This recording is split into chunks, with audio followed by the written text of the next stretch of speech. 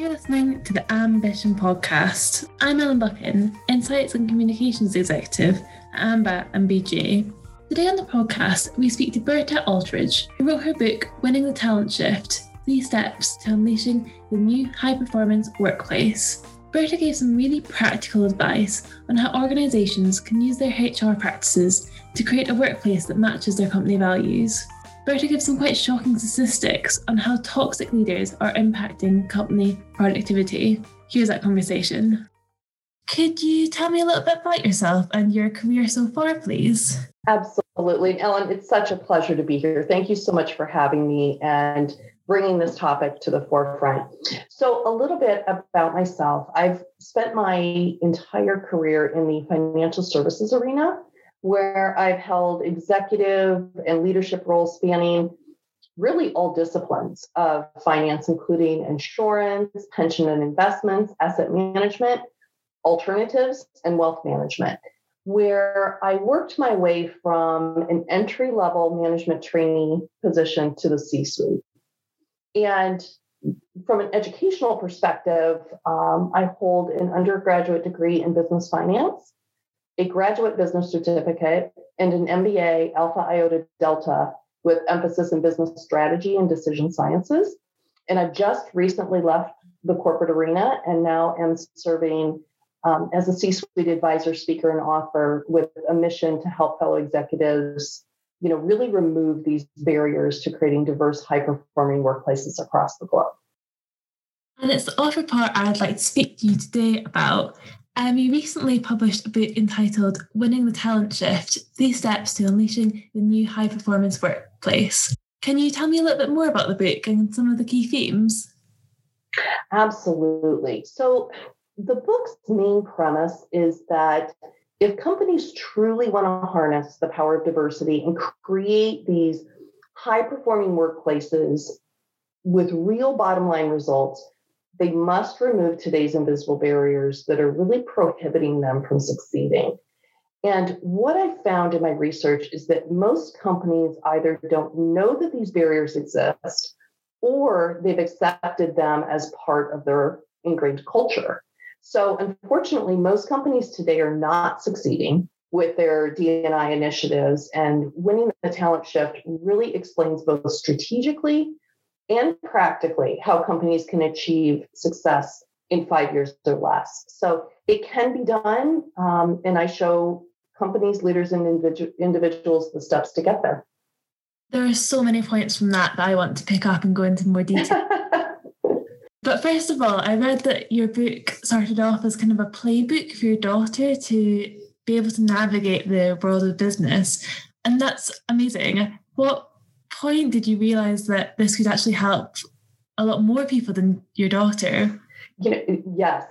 What you read is actually true. I originally wrote the core of the book for our daughter, Lauren. And for your listeners who are working moms and dads and have working mom and dad guilt, you'll certainly understand kind of the backstory. So, I went through this period of time where I questioned whether I had given our son and our daughter the same amount of coaching and investment of time and insight that I had given to the over 1,000 plus people that I had led, coached, mentored, and sponsored in the workplace. And so I came up with this idea that I would write her a book. It was the one thing that I could give her that no one else could. And therefore, it was written with a great deal of candor and authenticity, really with the pure intention to completely expose these barriers and provide her the tools and wisdom to work through them. So that's kind of the backstory. So absolutely true. It was originally written for Lauren.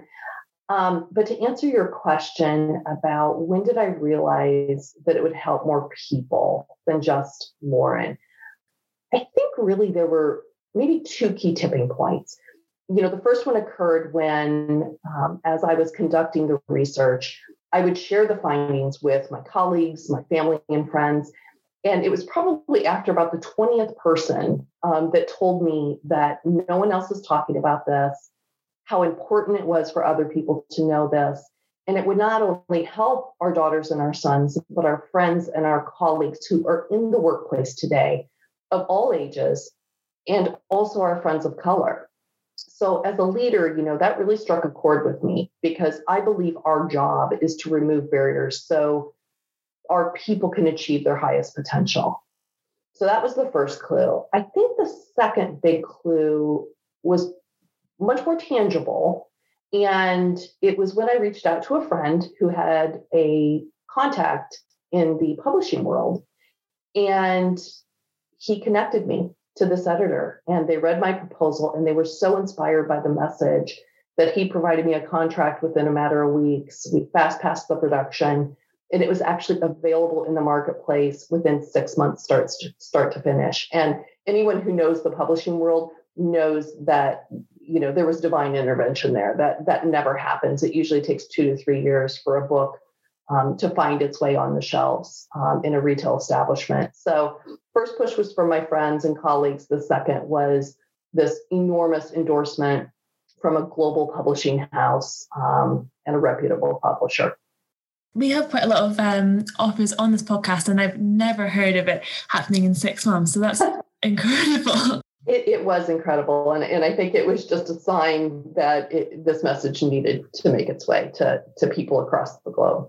So to dig down into some of the points from your book, you've mentioned invisible barriers a couple of times, and I was wondering if you could explain maybe more about what these invisible barriers are and maybe give some examples. Absolutely.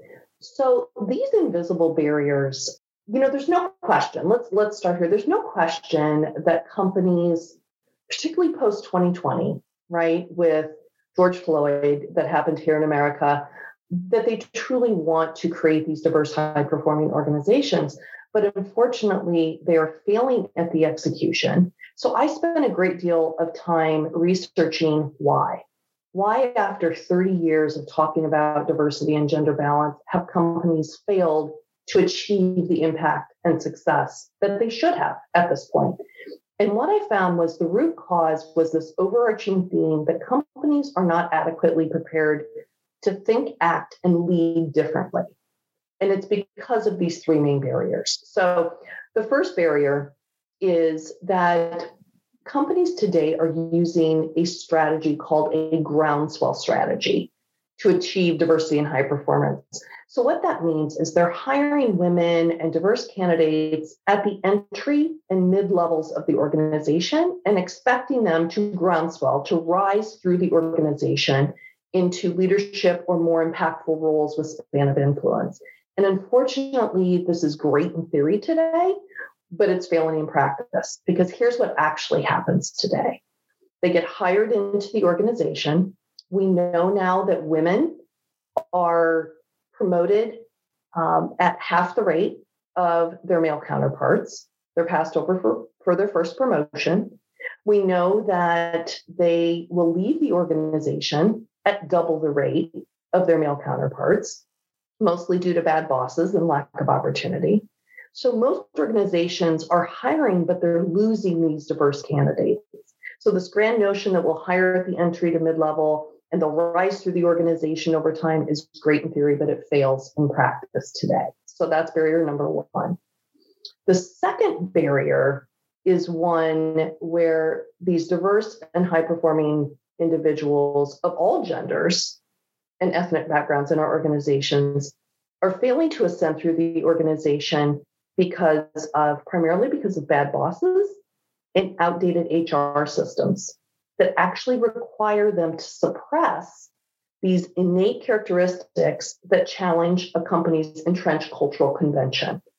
So this has caused unimaginable overcompetitiveness, toxicity, sinister tactics, such as targeting, bullying, and abuse that will take them off their otherwise upward trajectory. So these individuals are finding it difficult, and they're actually encountering many barriers that are what I call career derailers within the organizations today.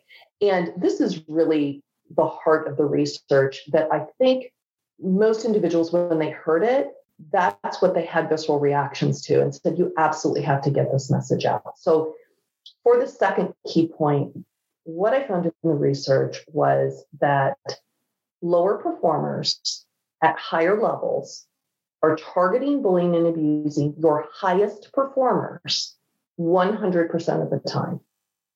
Women, 75% of the time, and men, 35% of the time. So if you are a high-performing woman, you are guaranteed to be targeted, bullied, and abused in the workplace and taken off your upward trajectory. And 70% of those who report the targeting to HR are not supported. And keep in mind, some of those are claims of sexual harassment. So barrier number 2 is these poor leaders in critical positions combined with an outdated HR infrastructure are not protecting the very people we are hiring to increase the diversity of thought and value in our organizations. And instead, we're allowing them to be suppressed, bullied, and abused. So that's big barrier number 2.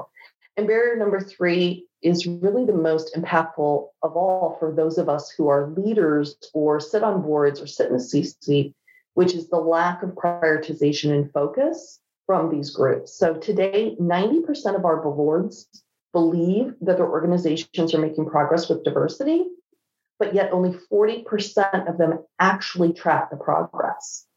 So today, for example, if the head of HR provides an update on D&I initiatives to the board, it's typically in written form, and it does not contain reports of targeting, bullying, or abuse. So boards are not fully aware of what is actually happening in their organization. Organizations pivoting focus on what really matters. So the 3 barriers, number 1, we're hiring the right people into the wrong levels. We need to actually hire them into the tops of our organization. Number 2, once within the organization, they're expected to conform to these outdated cultural norms, thus suppressing the very value they're bringing to the organization. And number 3, our boards, C-suites, and HR, the very people who are responsible for D&I, really are hindering the progress because they aren't focusing on the things that really matter, removing these barriers. I can't believe some of the statistics you just said. It's crazy that these things are happening in 2021. Exactly right. And I think that was the aha moment for most people is they just could not believe. Everyone knows that something's happening in our organizations, that the people with sharp elbows are the ones making it to the top. But yet most of our, every book that you read is about servant leadership. And so there's definitely this dichotomy that's occurring both outside and inside our organizations.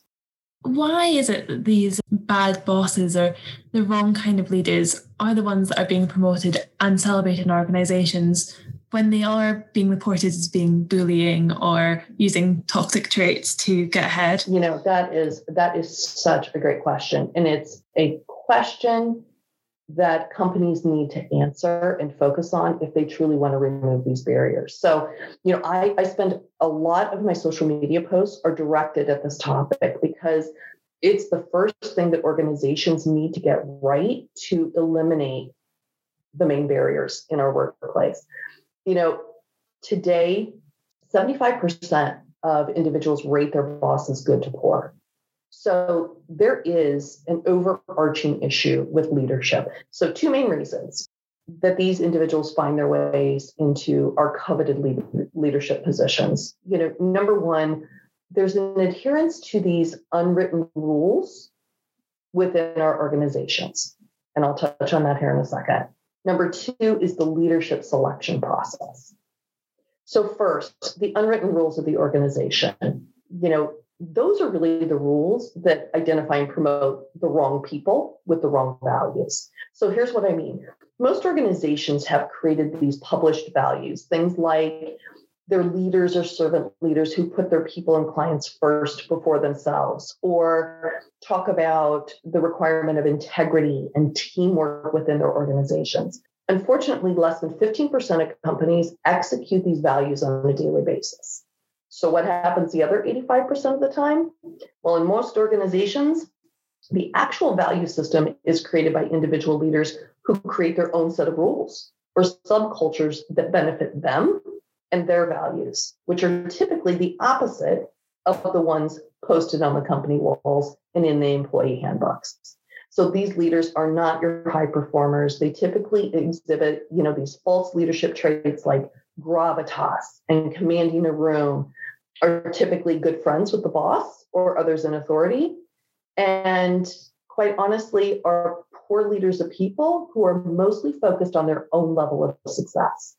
But because HR lacks this infrastructure to monitor and control the value system, these leaders have found this loophole and have created these subcultures, allowing really for a free-for-all within organizational value systems. So that's number one. Number two, the selection process for leaders typically goes like this. So today's leaders select a few names of people to promote. They actively advocate, maybe behind the scenes, with their colleagues. And within the promotion meeting, these are the ones who typically get promoted. Who do these leaders pick and actively promote? People who exhibit the values that they have, not the company values. And worse yet, these people that they are promoting are typically not your high performers, women, or people of color. So the wrong leaders are occupying these coveted leadership positions, promoting leaders just like them, and supporting or actually suppressing the true high performers, the very people who can increase your shareholder value, exhibit great leadership, and will innovate your organizations to compete on this global scale. And the only way that companies can really get out of this cycle is to change the leadership selection process to a much more objective system that aligns with their company values and will hire women and diverse individuals at the top of the organization. In the whole third section of the book, I provide company executives and HR a step-by-step playbook on how exactly to redesign their companies for the future and give them the insight and the tools to select the right high-performing leaders. Typically, what would the characteristics of a high-performance leader look like in an organization? Another great question. And I absolutely love this question because leadership really is the highest honor in the business world. And there have been so many books and expectations written about great leadership, and they mostly focus on one aspect, which is the people, which is an incredibly important component of leadership. But the higher you go, the more expansive your responsibility. It's also important to show success in two other areas. So there's three main characteristics that I talk about that will help you identify your highest performers, your highest leaders today. So first and foremost, they must exhibit the highest character and integrity. That's first and foremost. It's a baseline selection criterion because if a leader achieves great results but lacks character and integrity, the results shouldn't matter within your organization. So I tease this concept out in the book, and I show how one bad leader can permeate distrust, negative ROI, and taint your value system. Where on the other hand, a high-performing leader with character and integrity can lift an entire organization and its performance. Executives need to keep in mind that brand equity is typically a top driver of both whether a consumer will purchase from you or whether a current customer will stay. So companies cannot afford scandal or bad publicity. So number one, character and integrity first and foremost. Number two, they must drive the business forward and create value. So the characteristics that we really need most in order to do that is that executives and leaders need to be constant learners and apply what they've learned. They don't need to be geniuses or have high IQs. In fact, companies that continue to require these types of IQ tests are using an outdated system because what is more valuable than IQ today is creativity. Creativity to identify opportunities, differentiation, new ideas. The global marketplace is moving at such a rapid pace, and those companies that cannot adapt to the speed will be left behind. So the good next gen leaders, they'll be skilled at this, but the great leaders will be highly skilled at creating atmospheres on their teams and within their organizations where great ideas come from everywhere, where people are invited to lead their ideas that they bring to the table, and that there's accurate credit appropriation. So number 2, learn and apply. And number 3, they must be great leaders of people.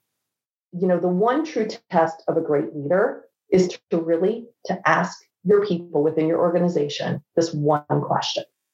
If you could work for anyone inside or outside this company, who would you want to work for?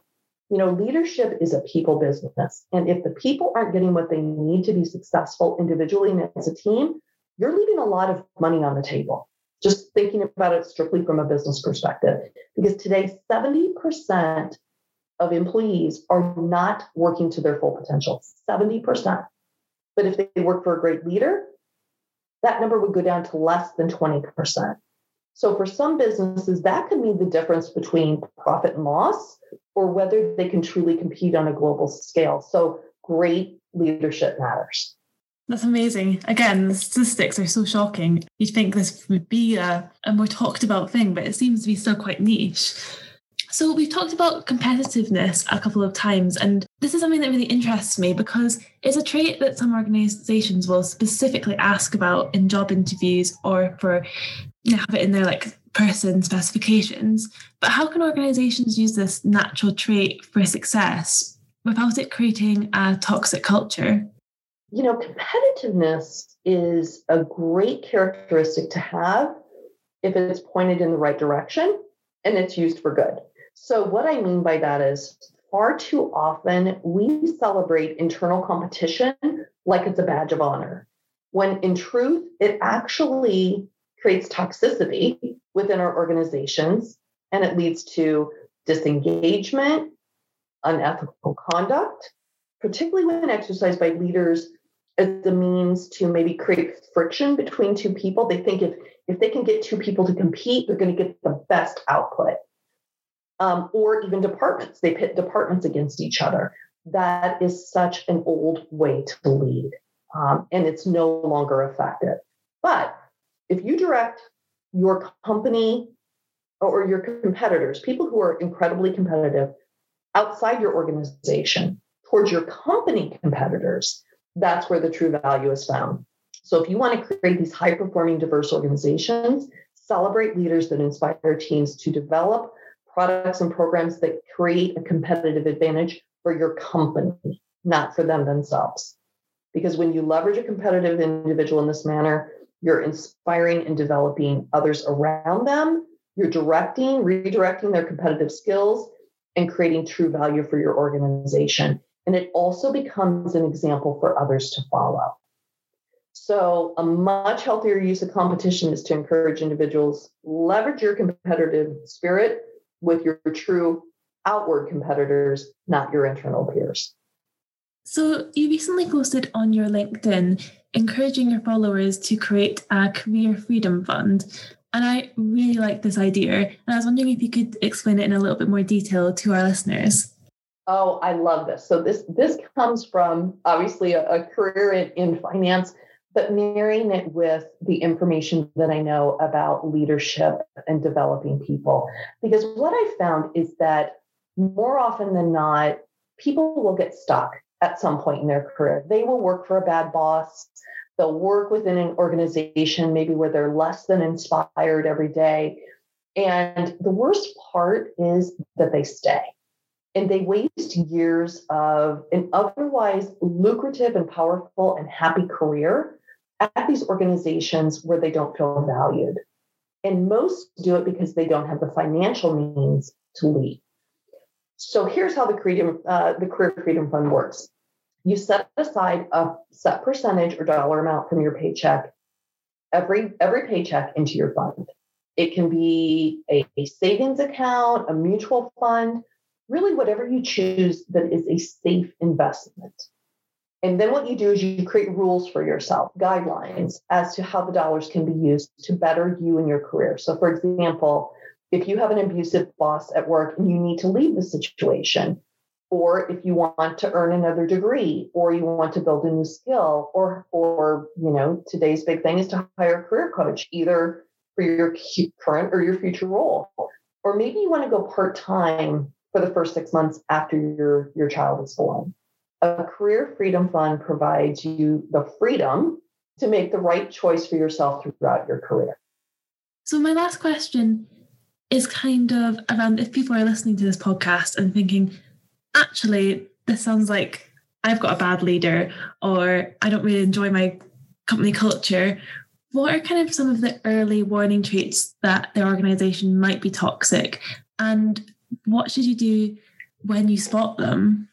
So, Ellen, I have to tell you, this is the first time in all the podcasts that I've done that I've been actually asked this question. So I love this. And it really does get to the heart of the book, because much too often, an individual lives through an issue versus identifying the problem early on. And what that does is it elongates the toxicity, it eliminates your self-confidence, it allows the abuser to continue to really annihilate your career at that point. And so the key is to identify the problem early so that you can manage the situation. So let's talk specifics. So number one, identify the toxicity, the true toxicity before it starts. So first and foremost, be very selective as to where you go to work and where you lend your time and talent. Do your homework. Most toxic organizations market themselves one way, but play a very different game internally. So go to sites like Glassdoor, or if you're someone who believes in diversity or advocates for women in the workplace, research their board of directors and their C-suite. Because change starts at the top. And if they profess to be diverse, yet they have executive and board members that all look the same, diversity is not a priority for them, regardless of what they put in print. So that's number one. Be careful where you go to work. Do your homework. Number two, once you're in an organization, every leader creates their own subcultures, which we talked about. And so I encourage all of those that I coach, and I encourage this in the book as well, is to journal every night. Write down where your leaders spent their time and effort, how they spoke, who they spoke to. It's really critical to absorb this baseline of how they work. And journaling is beneficial for so many different reasons, but it will help you identify the subculture. It will help you determine how your skills and talents can be leveraged without compromising your own value system. And journaling is just a critical step in this process. And if you do start to experience a toxic situation, reading what you wrote will illuminate clues and help you provide self-direction. Journaling is absolutely critical.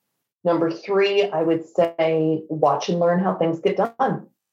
Is it acceptable within your culture to speak over someone, which is an actual microaggression? Or is it acceptable for leaders to talk behind others' backs or, use character assassination or gaslighting? Is that just part of the game? And if so, that's going to give you an indication that it could potentially happen to you someday. Again, especially if you're a top performer or a woman or person of color, but men aren't immune either. So last point, what should you do when you spot them? I spend a great deal of time in the book helping you diagnose what exactly the toxic engagement is and how you can professionally handle the situation. And, one of the common situations that I hear over and over and over is that someone is gaslighting someone else. And, in those situations, the conversation typically starts off cordial. And then pretty soon, the pace of the conversation will accelerate. And then the other person starts playing back your statements with a different bent or with mistruths. And this could accelerate to them maybe being agitated or yelling or threatening you. And, when you're in those situations, you get this fight or flight, right? You are in shock and disbelief that this is even happening because it seemingly comes out of the blue. And that is actually their intended result of the gaslighter. And what they're going for is to take you out of your comfort zone, to put you back on your heels, and to kind of spread the deceit even further. So again, the key here is to, number one, don't ever take the bait. Learn how to adjust in the moment in these situations and maintain your power and your self-confidence. That's number one. And number two, quickly realize that these individuals are doing this for a much higher strategy. This is just the tactic that they're using to take you off your game. But there's something else going on behind the scenes. Either they want to replace you with someone maybe who is going to be much more loyal. Maybe they want to rotate you to a different part of the organization, or maybe it's just a power play on their part. But there is something bigger picture going on that is encouraging them to exhibit this type of behavior. So again, remember, 100% of high performers, it's going to happen to you. 75% of women, it's going to happen to you. And 35% of men, it's going to happen to you. So again, manage the tactic, understand the bigger strategy that's happening, and you will maintain your confidence and you'll come out the other side even stronger than you did before. That sounds like great advice, and it seems like a perfect place to end the podcast. Thank you so much for coming on today. It's been such a pleasure. It has been such a pleasure as well. Thank you so much, Ellen. It was an absolute pleasure to speak to Berta today. I would really recommend reading her book, which was Winning the Talent Shift, 3 Steps to Unleashing the New High Performance Workplace, available at all good booksellers. If you'd like more thought leadership, head to www.associationofmbas.com/ambition and make sure to subscribe to the Ambition podcast.